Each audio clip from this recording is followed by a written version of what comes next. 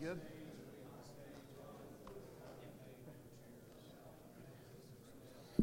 All right, everybody. Thank you for being here. I'm excited to see what God has in store for us tonight. Certainly blessed from what we heard this morning. So I'm encouraged. I'll get my part over with as quickly as possible so we can give him as much time as possible. So what tonight will look like, we'll have 2 sessions.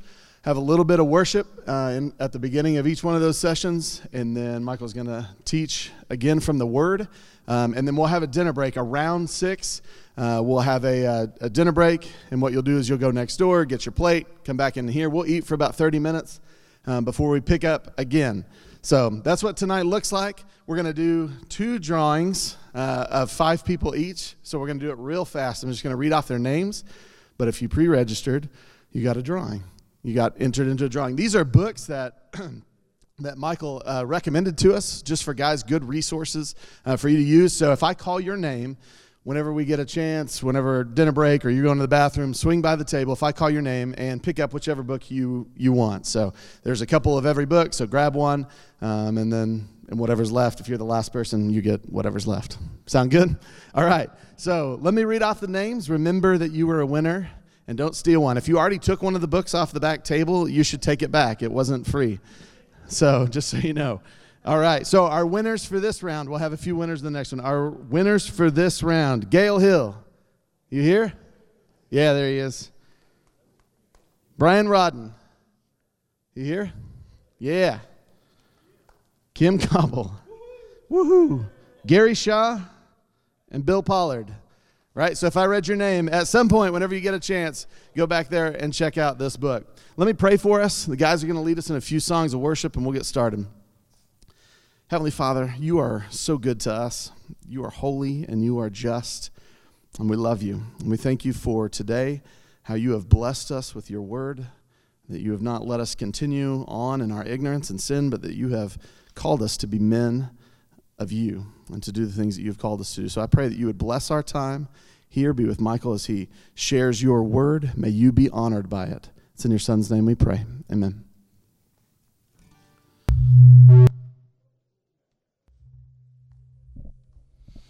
Hello? It's the flip-flops, yes.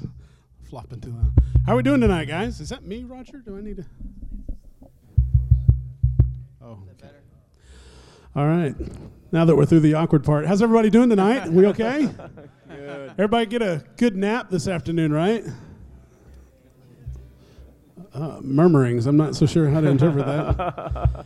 Well, hey, one of my favorite times is to sing together, and so I want to encourage you. This is an opportunity. Your bones, they may be weary, but man, bend them and stand up, and let's project our voices to the Lord, and let's be reminded about the truth that we believe in tonight. Okay, let's sing together.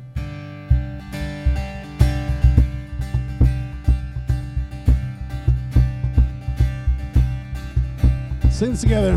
Who breaks the power of sin and darkness? Whose love is mighty and so much stronger? The King of glory, the King above all kings. Who shakes the whole earth? Who shakes the whole earth with holy thunder and leaves us breathless in awe and wonder? The King of glory, the King above all kings. It's amazing grace. This is amazing grace. This is unfailing love,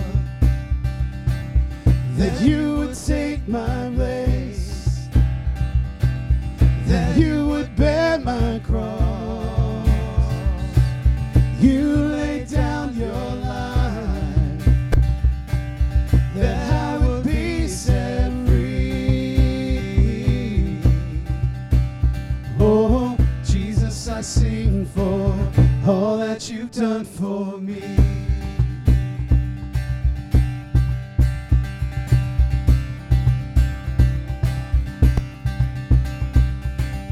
Who brings our chaos back into order?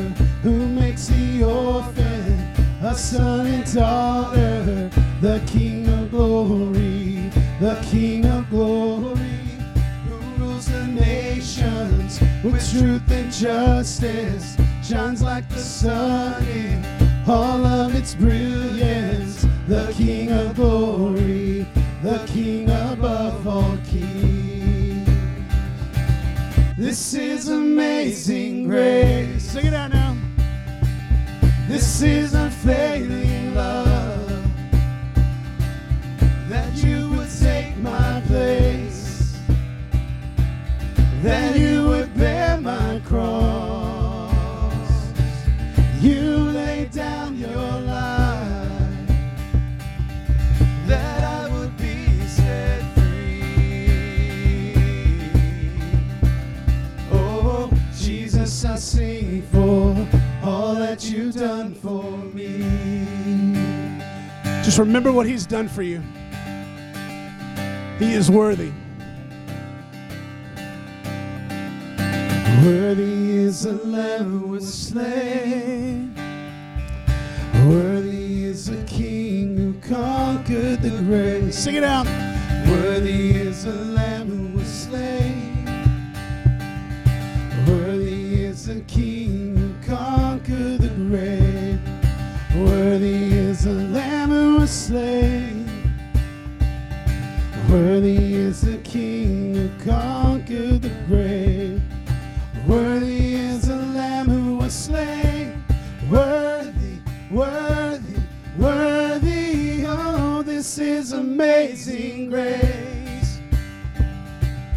This is unfailing love, that you would take my place, that you would bear my cross. You laid down your life, that I would be set free. Oh, Jesus, I sing for all that you've done for me. Are you glad for his amazing grace? Amen. Hey, they didn't bring me in here to preach, but I got a word. I don't have a word. The word has a word. Man, some of my most favorite times of when I just was so encouraged in my faith was when I was singing with other men. And I don't know if that there's been times in your life where you've been through that, where you've just been so aware of who you are and yet reminded of how great our God is. There is such encouragement that comes from being in a room with other men who are lifting up their voices to the Lord. In Colossians chapter 3, verse 16, it says, "Let the word of Christ dwell in you richly." We've had ample time today to let the word of Christ, the word that speaks over our sin, that tells us that we're redeemed and we're forgiven, that our righteousness is not found in ourselves, but it is found in him. We let that word of Christ dwell with us richly. And it says, teaching and admonishing one another in all wisdom, singing psalms and hymns and spiritual songs with thankfulness in your hearts to God.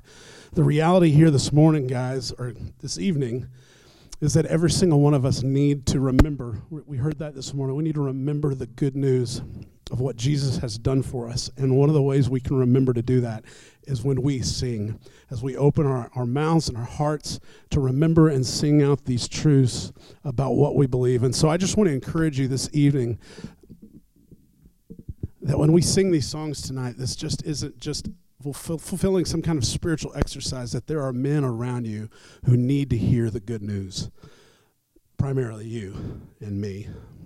And so let's take up the responsibility to sing our hearts out to the Lord and what he has done for us. As we sing this song, Jesus Paid It All, that we'll sing that to the people right next to us and to our own hearts, and remember the wonderful truths that our sin is taken care of under the cross. Let's do that tonight, all right?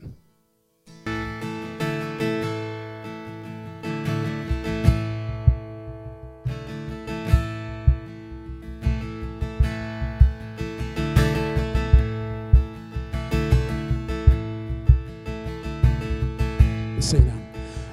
I hear the Savior say, "My strength indeed is all.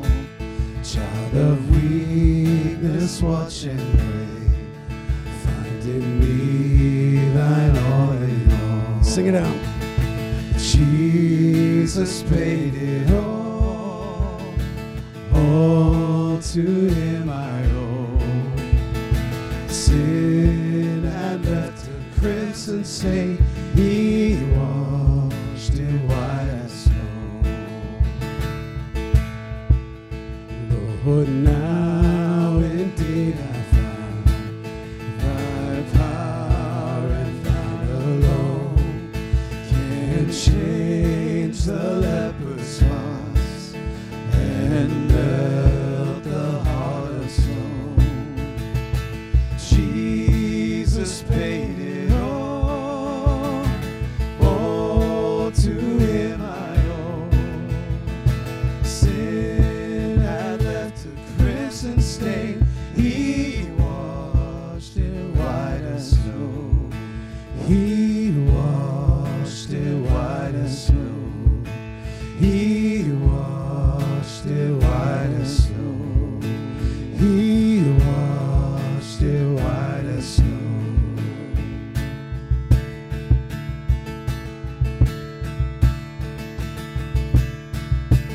Oh, praise the one who paid my debt and raised his life up from the dead. Oh, praise the one who paid my debt and raised his life up from the dead. Oh, praise the one who paid my debt and raised his life up from the dead. Oh, praise the one who paid my debt and raised his life up from the dead.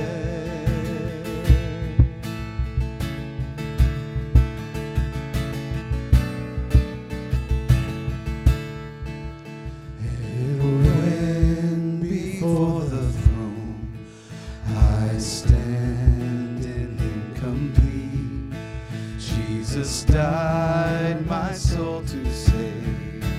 My lips shall still repeat,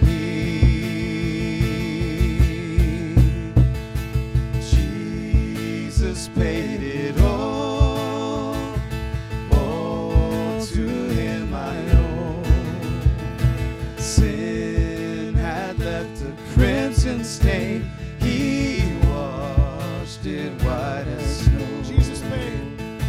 Jesus paid it all to him I owe.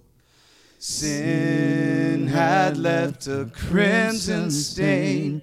He washed it white as snow. God, we thank you for the amazing truths that we've heard this morning. Lord, the same truths that we need to hear every single day, Lord, that you fought every temptation. And Lord, yet you were without sin. And Lord, you are our righteousness. Even though we fail and though we fall, we rise and we look to you as our hope. And Lord, we remember, Lord, when we find that our love is waning, Lord, let us remember who you are and what you've done to us, and let us repent and let us return. And so, God, I pray this evening, Lord, as men, that we would be humble to receive your word, to be encouraged, and to find hope in Jesus Christ this evening. It's your name we pray. Amen. You can have a seat, guys.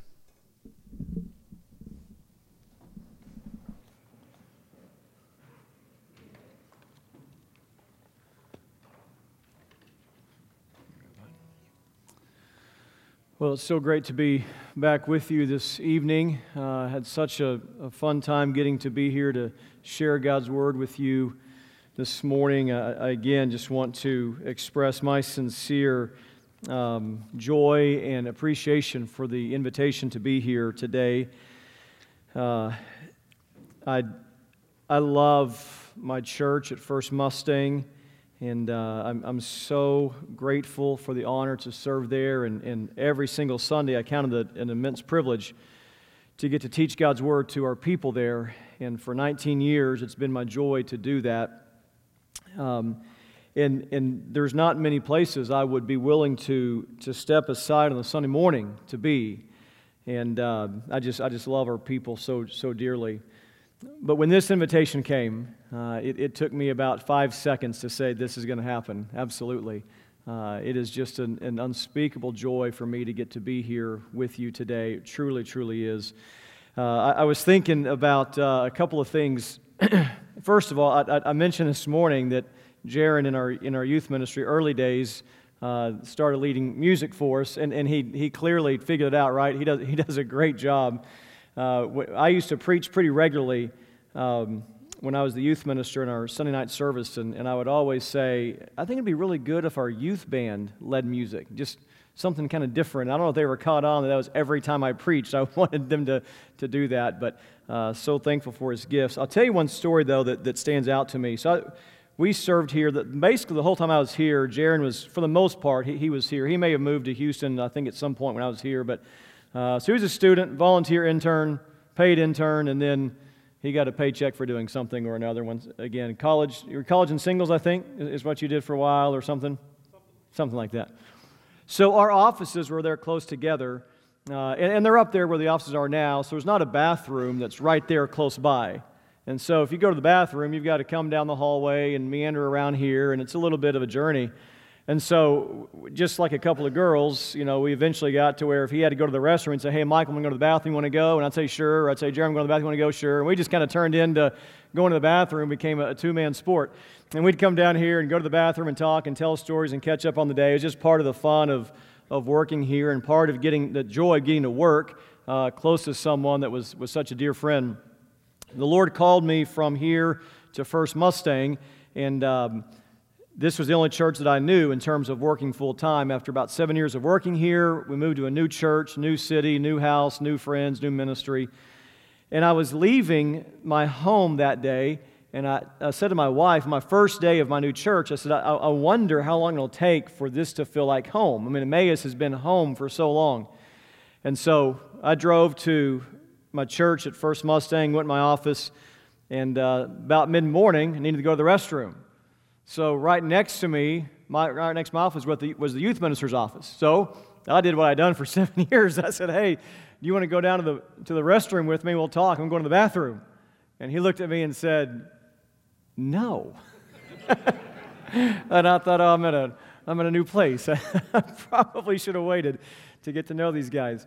This was just that much of a home for us. One more just real quick story. When we moved in here, this was our sanctuary. I think 97 is when we moved in here. The company delivered the pews. We assumed the company was going to move the pews in and install them. We assumed wrong. And so we had to go get some students at Mid-America Bible College to help us to physically haul the pews in here and set them ourselves. And I ended up rushing a staff member to the hospital because he stepped on a screw. And right after that, we were moving the stage, getting set up for our first Sunday. There was still some scaffolding that was up and kind of halfway done. And the new piano was right there on stage, and a certain staff member, who shall remain nameless, who did the music, wanted to move the piano. And we all said, there's scaffolding right there by it. It's probably not a good idea. And he took matters in his own hands and moved the scaffolding, and a piece of it fell over and took a big chunk out of the piano. And if you were around, or I don't know if that piano is still around, or maybe an auditorium for all I know, but if you have a piano around here that's missing a significant piece of it, I saw it happen. And the statute of limitations, I think, is expired, and so I'll be happy to tell you more details of who it was, and if you want to call him and tell him he owes the church some money. But those are all just great, great days and great memories to me, and for so many of you I've been able to meet that I did not know when I served here. And I'm grateful to get to meet all of you gentlemen today. If I haven't been able to say hi to you during the break, please come and say hi. I'd love to get to know you. And as I said this morning, this is a church I pray for every single Sunday. I pray for you every single Sunday. And so the more of you I know, the more I can pray specifically. So please come and let me say hi to you, introduce yourself to me during the break. I'd love to get to know you. Turn with me to 1 Corinthians 16. 1 Corinthians 16. We're looking at 4 words today. We've gone through 2 of them. Look, love, listen, last. That's what men of God do. We look to the Lord. We love the Lord. We're going to look right now that men listen to the Lord. And then our last session, that men last with the Lord. If you at all can, I hope you'll stay after dinner because what I want to share with you last, I think may be the most important thing that we will look at today. But real men, men of God, listen to the Lord. If you're like me and you grew up going to church, you probably noticed something that I noticed. As a little kid, I was always in church. My dad was a music minister, never missed church, loved it. And I noticed that Mother's Day, the sermon was always something like, moms have such a hard job, moms are so important, moms should be respected, moms should be loved. Absolutely true. But then when Father's Day rolled around every year, it was, dads are pretty lazy, you need to do a better job, why aren't you working harder, why aren't you leading your families better? And I began to realize Mother's Day, the church is packed. Father's Day, the church is kind of empty. Now, some of that's because school's in session versus summer. Some of it's because moms on Mother's Day want everyone to come to church with their dads. Sometimes on Father's Day do want to go play golf and be left alone. But even as a little kid, I remember thinking, if I was a dad, I don't think I would enjoy Father's Day at church. Because all I hear is how lazy dads are. And I just want to say to you men in this room, being a godly husband and being a godly father and being a godly man is hard work. And I mean this with all my heart. I have so much respect for men who love to do the right thing and try the best they can to serve the Lord. You wouldn't be here tonight if you didn't care for those things. And I want you to hear me say clearly, I'm not here to beat you up, to make you think that you've got to, be something you're not, other than just to say, let's be who Christ made us to be. Let's repent of sin in our life, and let's live a holy, godly life pleasing to Him. But other than that, I want you to understand, I get how hard your life is. I live it. And I wish I was a better husband, and I wish I was a better father, and I wish I was a better pastor. I wish I was more faithful in 1,000 things. But like you, I'm trying hard. And I want you to know that I respect you. And I applaud your desire to learn and your desire to be fed the Word of God, so much so that you would come here, of all things, on the first Sunday of the NFL. You guys are here. And I want you to know that I affirm that. And I appreciate that. And that's not a small thing. What God has called us to do is a huge job with massive ramifications. And I appreciate and acknowledge how hard it is to be a man of God. And if we're going to succeed in being true men of God, we've got to be men who listen to the Word. So let's look here. 1 Corinthians 16. I hope you're going to see a purposeful connection from this morning's time in the Word and this message. Just two verses. 1 Corinthians 16, verses 13 and 14. Be watchful, stand firm in the faith, act like men, be strong, and let all that you do be done in love. If we are going to be men of God, we need to listen to this. We need to listen to what the Lord tells us to do. James tells us to not only listen to the Word, but what? Do what it says. Or the version I learned as a kid, be doers of the Word and what? Not hearers only. We want to hear the Word, but biblically, if we're going to listen and we're going to know who Christ is by experience, it has the idea that we are following through with what we know. The Bible over and over again makes clear that the instruction we receive is given to us that we may live it out. To take our salvation and work it out, Philippians says. You don't work for your salvation, you work out your salvation. You take what's been given to you and you work it out. You release it into every part of your life. So men of God look to the Lord as our Savior. We love the Lord as responsive to what He's done for us. And now we listen to the Lord, and listening carries the idea with it that we're going to follow through and do what the Word says. So if you're taking notes, we'll just use the the biblical wording here to be our outline. Number one, be watchful. Be watchful. The word means to be awake, to be vigilant, to be alive.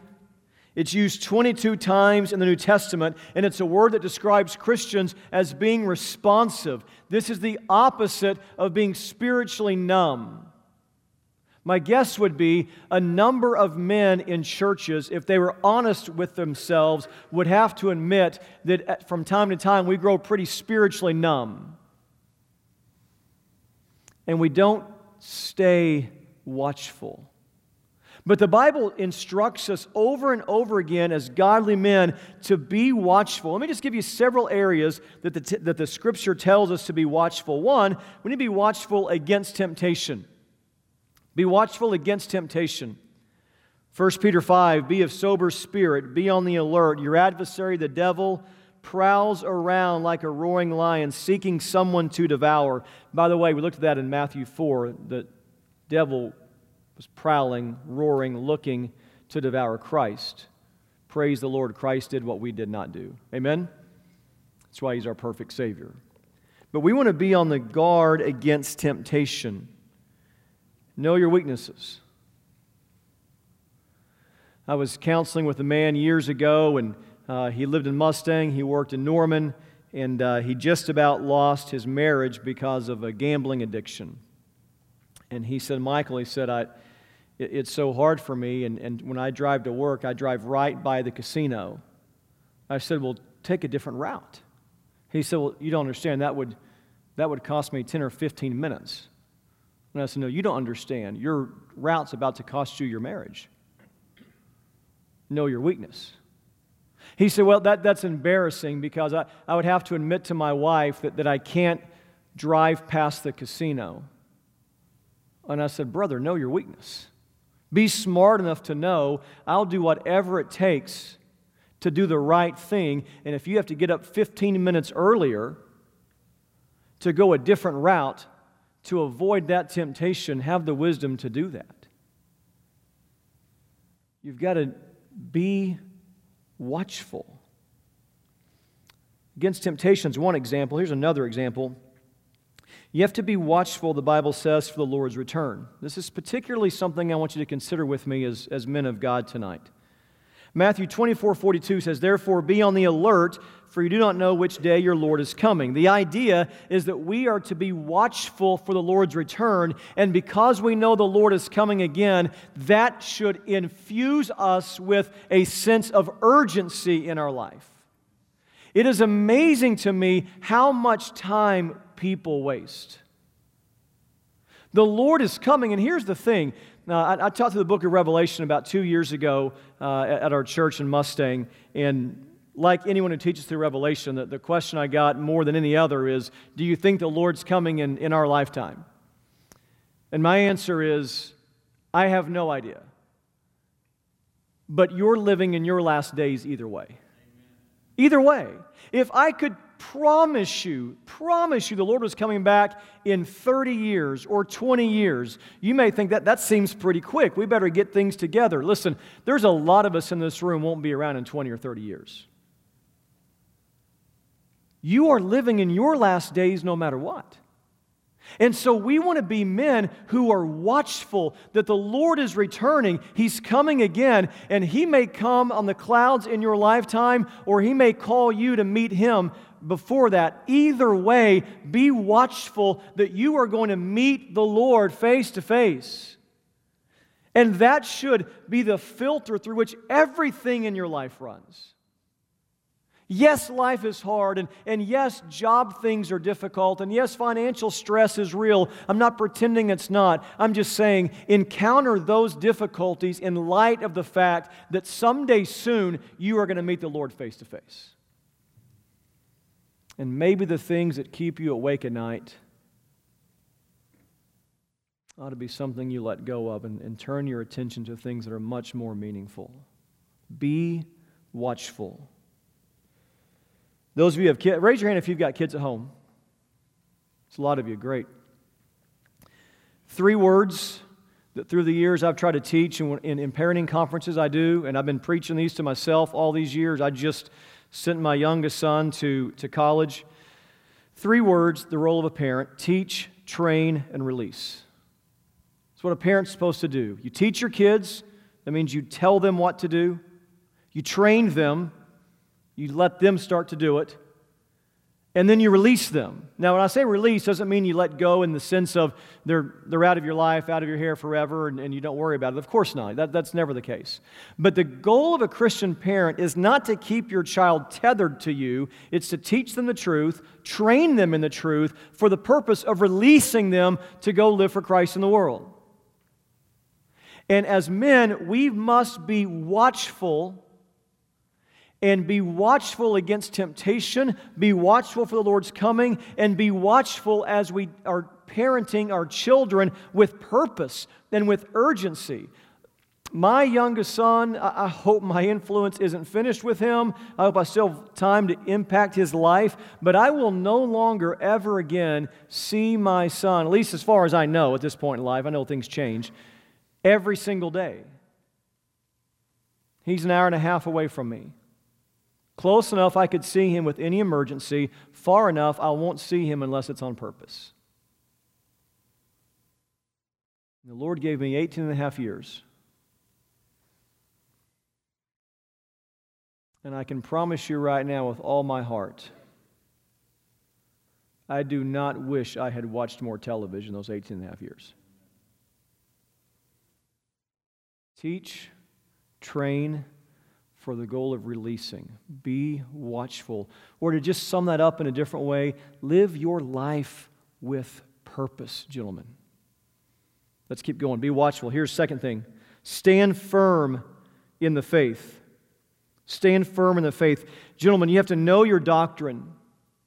It's interesting to me on things like Facebook where people are very bold, and in one sense they stand firm. They just stand firm in foolishness. You probably have seen that and come across that. People sometimes are passionate and bold. They just don't know anything. Stand firm in the faith, in that which is true, in that which is right. Gentlemen, be the spiritual protectors of your home. Be the spiritual protectors of your home. Listen, you don't have to be the grand champion theologian in your home, but be the protector and be the defender.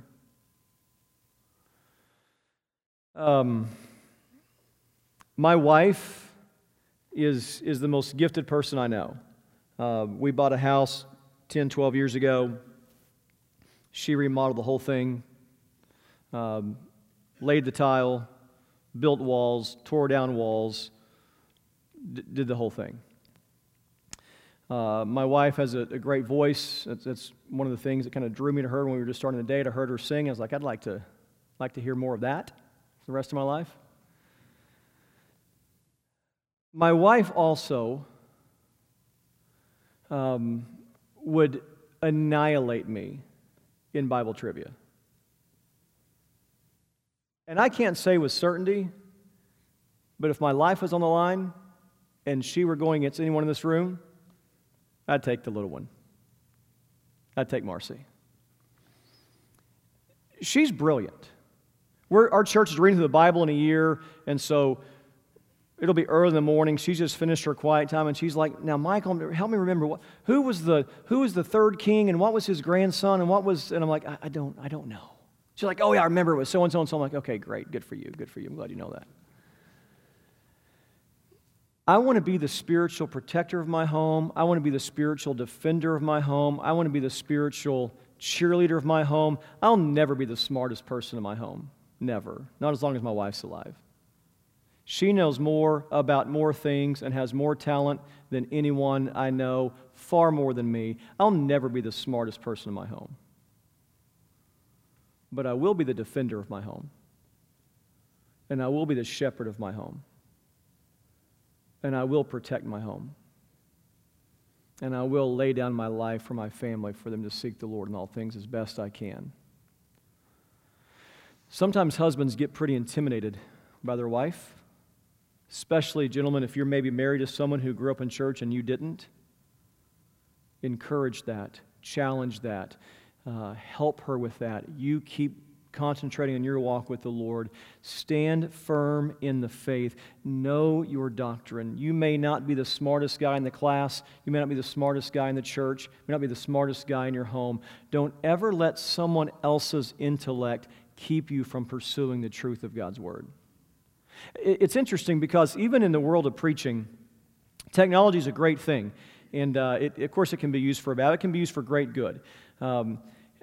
Everyone who preaches, and I'm sure you've had this too, where you get through preaching a sermon and somebody comes up to you and says something like, hey, you preached on this text. Have you heard Matt Chandler's sermon on that? Have you ever heard John MacArthur preach on that? I've got a lot of John MacArthur fans in my church. I went to a seminary and enjoyed that immensely and respect him with all my heart. But I've got a collection of John MacArthur CDs because every time I preach on a text, I've got 3 guys in the church say, hey, here's his 18-week series on this one word that you might want to listen to. And I'm like, you know what? It's all online now. You don't have to keep buying $1,000 of CDs. And sometimes pastors can get paranoid or frustrated or sensitive or whatever the right word may be because everyone in the church has access to hear the greatest preaching, if they want to, in the world. The greatest preaching in the world does not happen at First Baptist Mustang. But everyone in my church has a chance to hear the greatest preaching in the world every single day of their life. And I refuse to be intimidated by that. Because I'm not in some contest to be the world's greatest preacher. My calling is to be faithful to my people. You hear great preaching here every Sunday, I have no doubt. I get to listen to it pretty regularly. I follow you guys online all the time. You have great teaching here all the time. But you also have the ability to go hear men who are the most intelligent, most gifted in the world. Can I just remind you, gentlemen, that those guys that you love from a distance and admire from a distance, and that's a wonderful thing, those are not the men who are going to visit you in the hospital when you're sick. And they are not the men who's going to preach the funeral when your wife dies. So you need to love your pastors. You need to respect your pastors. You need to pray for your pastors. And there may be times where you hear them sing a song or preach a sermon, and you think, I think I've heard somebody do better. Maybe you have. Maybe you have. But if they're standing firm in the faith and they're fighting for you, you love these men with all your heart. Just like as you try to teach your children at home biblical truth, it may be that they've heard someone else teach that home family devotion and someone else taught it better than you. That may be, but that child depends on you for their daily needs, not somebody else.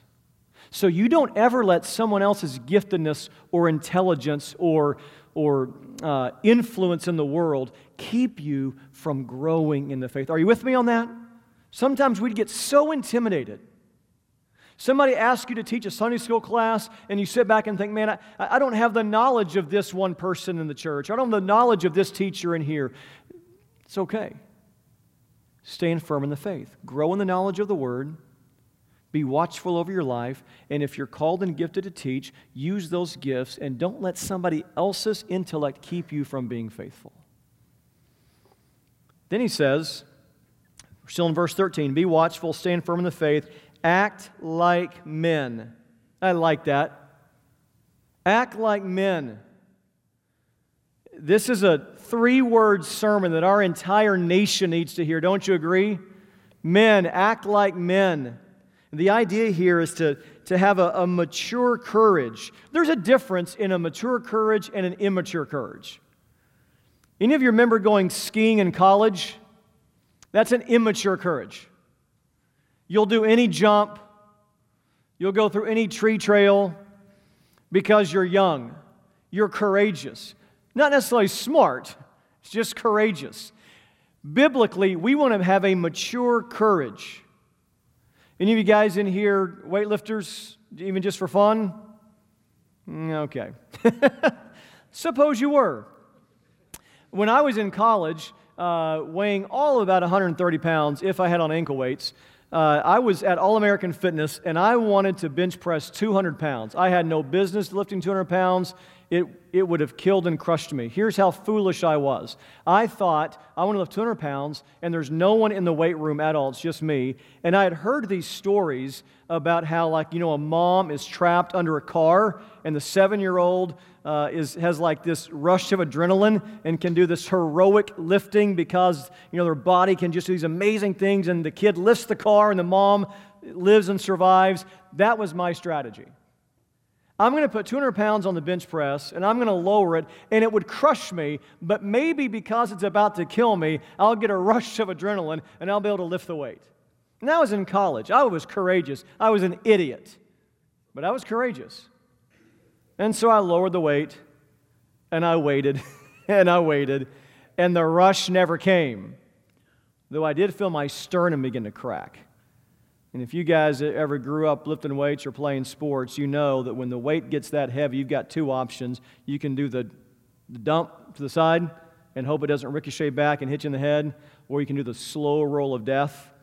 And you roll it down and you try to sit up and try to protect yourself for the rest of your life.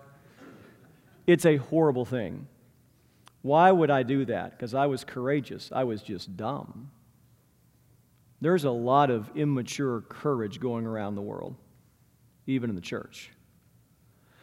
A lot of people want to be bold and strong and loud, but they do not know the truth. To act like men biblically comes on the heels of standing firm in the faith once for all delivered, passed down from the saints. One gospel for all time. And we need to know that word and believe that word and be trained in the Scriptures and pass that down. That's what it means to act like men, to have a mature courage. I'll tell you something else it means to be a man, is to be passionate. Men, let me challenge you to have passion in your life. I mean, this is football season's just started, and there are PhDs that will paint their chest for the football game. There are grandfathers who have been CEOs of companies who will get down on all fours and make the weirdest noises to their grandbabies. Why? Because they're passionate. They love their grandkids. They love their football team. And I'm not suggesting that next Sunday you ought to start the wave while Owen's preaching. I am suggesting, though, that you are men who have passion. But do you have passion for Christ? You're passionate, I promise you.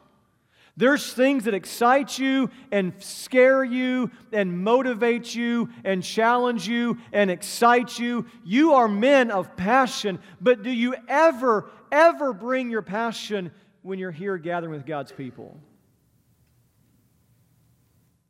Or is that something that you just reserve for Saturday afternoons? Or the 1st and 15th of each month? Where's your passion? See, I love that Scripture tells us it's okay to act like men, to be who God made you to be. God didn't create men to be wimps. Neither did He create us to be foolish. So we want to be men who are watchful, watching for temptation, watching for the Lord's return, living our life on purpose, standing firm in the faith, meaning we know the truth, and we act like men. We are men of passion, just like He's created us to be, but we're passionate about the things of God. So we want to look to the Lord, love the Lord, and listen to the Lord. That's what it means to act like men. Listen to the Lord. We go on here at the end of verse 13. Be strong. I'm tired of spiritually weak men. Are you? I'm tired of men who are behind pulpits in front of the church and are apologetic about the Word of God. I'm tired of hearing it. And it will not take much more time. These men are going to expose this weakness, and they will be proven to be false teachers and false shepherds. Because here's what's going on right now. You've got a group of people in the culture who are completely completely denying the truthfulness of God's Word. They don't believe in the veracity of Scripture at all. You have a group right above them that still believe the Scripture and still believe that what God's Word said is true. They're just embarrassed of it and ashamed of it. And so they begin to apologize for it. And after you apologize for it, then you start to be silent on it. And then it's just a very small step unto denying it. You'll see this play out in about the next 5 years in warp speed. Trust me. You need to be men who are strong in the things of God. And if you think that this is an easy day to be a pastor of God's people, can I just share with you from my heart on behalf of your pastors, this is not an easy day to do what God's called us to do. This is not an easy day. I never expect that when I'm preaching at my church in Mustang, I never expect that everyone who's at church there believes much at all of what we believe. Because we want people to come in that don't have a church background. We want people to bring unbelievers to church with us. And I understand that there are people that are hearing me preach every Sunday who do not have a background in the Word and don't have a spiritual foundation. And there are things I could say from God's Word that they would hear and think that I'm speaking something that's just crazy to them. Well, I want to be compassionate, and I want to be gentle, and I want to be kind, but I will not be weak. God hasn't called us to be weak. He's called us to be strong. That doesn't mean we just run over people. That doesn't mean that we just don't care about people. We're supposed to be shepherds. We should care and have great compassion. But gentlemen, you need to pray for your pastors to be strong. You need to pray for your Sunday school teachers to be strong. And you need to pray for yourself to be strong. Because let me tell you something. This is not an easy day to be a pastor. This is not an easy day to be a school teacher that loves Jesus either. This isn't an easy day to be a football coach that loves Jesus either. And wherever you go to work tomorrow, if you go to a job, my guess would be that's not a very easy place to go be a light for Christ either. So we better be praying for each other. Because godly men listen to Jesus. And if listen, according to James 1, means that you hear the word and you do what it says, then you're going to not just puff out your chest and say, I'm strong, I'm strong, I'm strong. That means you're going to take what we have heard from the Lord and live it out in the places of your life that are the most difficult to be faithful. Be watchful, stand firm in the faith, act like men, be strong. Now, can I just remind you I want to make sure I'm clear on this. When it comes to spiritual strength, spiritually strong men are servants, not selfish. They're accountable. They're not excuse makers. To be strong is not to say, I will yell louder than you. To be strong is to say, I will serve you. That is not what the world will tell you. The world says, climb the ladder fast so everybody can work for you, so you answer to nobody. The Scripture says, you're always accountable and you become a servant to all. You're never more strong than when you serve. Godly men listen to the Lord, and they do what the Lord says. Serve each other. Verse 14, here's a purposeful connection to the message we looked at this morning in worship service. Let all that you do be done in love. I wanted to come to this text in this third session because I wanted to build from this morning. I want to keep this emphasis of love in front of us. The Lord is not seeking loveless, passionless men. Let all that you do be done in love. You want to be firm, but not have a spiritually hard heart. You want to be strong, but not domineering. You want to be living a life of conviction, but not a man that lives smugly. Let all that you do be done in love. This is what it means to act like men. And just, I love how the Holy Spirit inspired this very short text. I mean, notice right here, just boom, boom, boom. Act like men, be strong, let all that you do be done in love. These things fit together. There are some guys that have this mindset that being strong and being a man means that you just have no emotion and no connection and no real relationship. You're just an island. You're just the Lone Ranger. It's not what Scripture says. Other people have this idea that what being a real man is like in our culture is you're just supposed to be kind of soft and you just kind of let everybody else lead because men have had their time to lead and that time's over. It's a new day. We just hand that off to somebody else.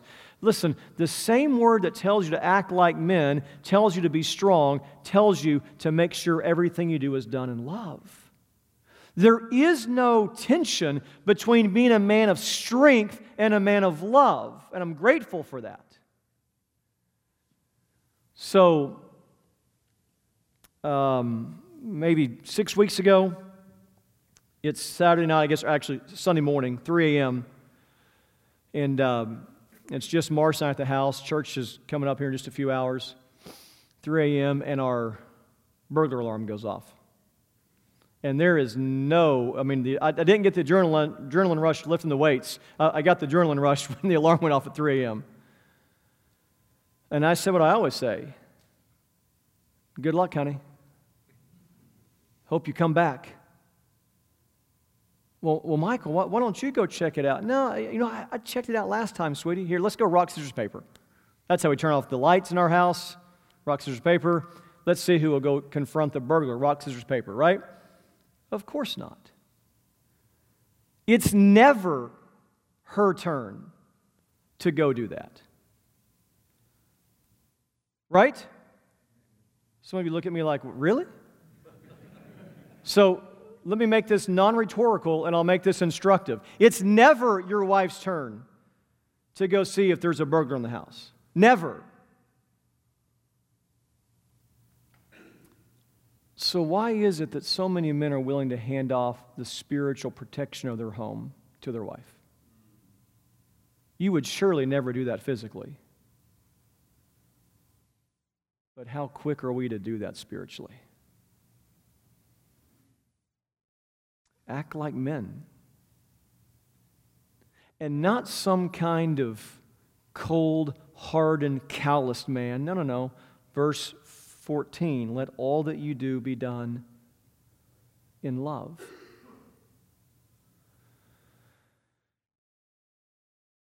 Gentlemen, if you're married, you have a responsibility to be faithful to your wife. You also have a responsibility to love your wife. And let all that you do be done in love. Serve your wife. Protect your wife.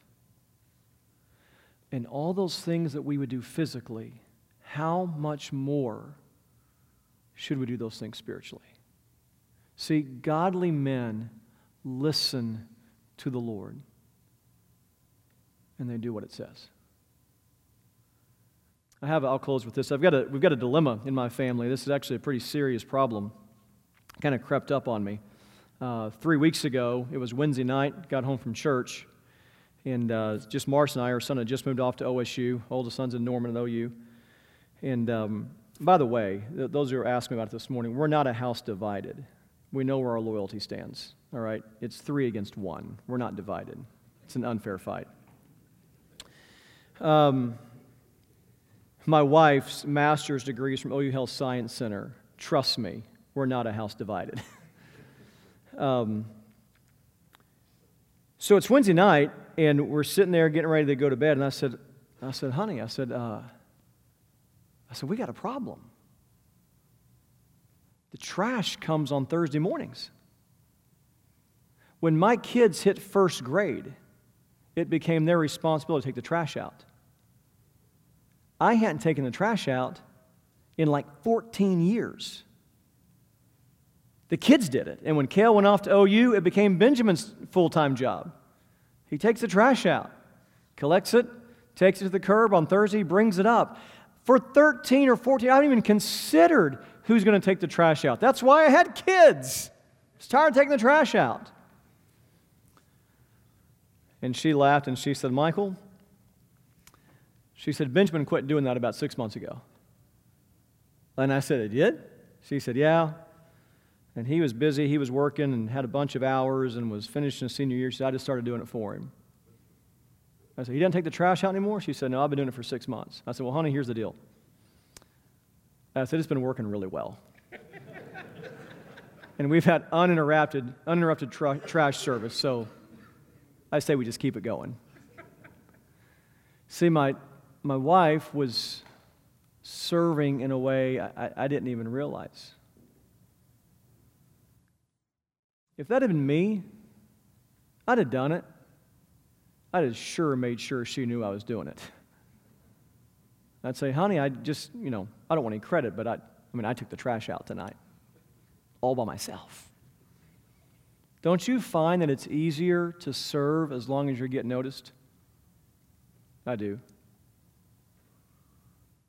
And what that reveals in my heart is that sometimes I'll serve up to the point that I'm pleased with the recognition that comes my way. Any pagan would live like that. A man of God says, I'm going to serve, and I need no glory, and I need no recognition, and I need no applause. I wish I was better at that. I want to be better at that. You say, well, I thought men were supposed to be strong. They are strong. And in fact, they're so strong, they fully trust the Lord to take care of all their needs, and they don't need to seek their own recognition. Amen? So what do real men do? Godly men, they look, they love, they listen. Say that with me. They look, they love, and they listen. Say it one more time. We look, we love, and we listen. This isn't rocket science. This is not that complicated. It just comes down to a matter of will we be faithful to what God has clearly revealed in His Word to do. We're going to have dinner, and then I'm going to do something I hope will be very helpful and instructive for you, and we're going to look at how do we last. We don't want to live like this for a week or a year. We want to live like this until we meet Christ. Real men last in their pursuit of the Lord. And we're going to look at how to do that after we have dinner together. Let me pray for you. Lord, thank you today for your word. I pray that your Spirit would come in power and help us to understand these things. Lord, these things are easy to understand, but they are very difficult sometimes to live. These are things that our minds can certainly comprehend. They're just things that our hands sometimes have a hard time following through with. But Lord, we want to be faithful. We want to be godly men who look to the Lord, who love the Lord, and who listen to the Lord. Help us to do those things. We ask it in Jesus' name. Amen. Real quick, we're going to head over to the fellowship hall. There's 2 lines, same thing. So feel free to, 4 lines. Never mind, 4 lines, same thing. So anyways, grab food, come back here. We've got desserts, we've got drinks closer to the kitchen area. So you're dismissed to do that. That's the same problem with my third son doing that. Yeah, it's Guess who had to mow the yard? yeah, that's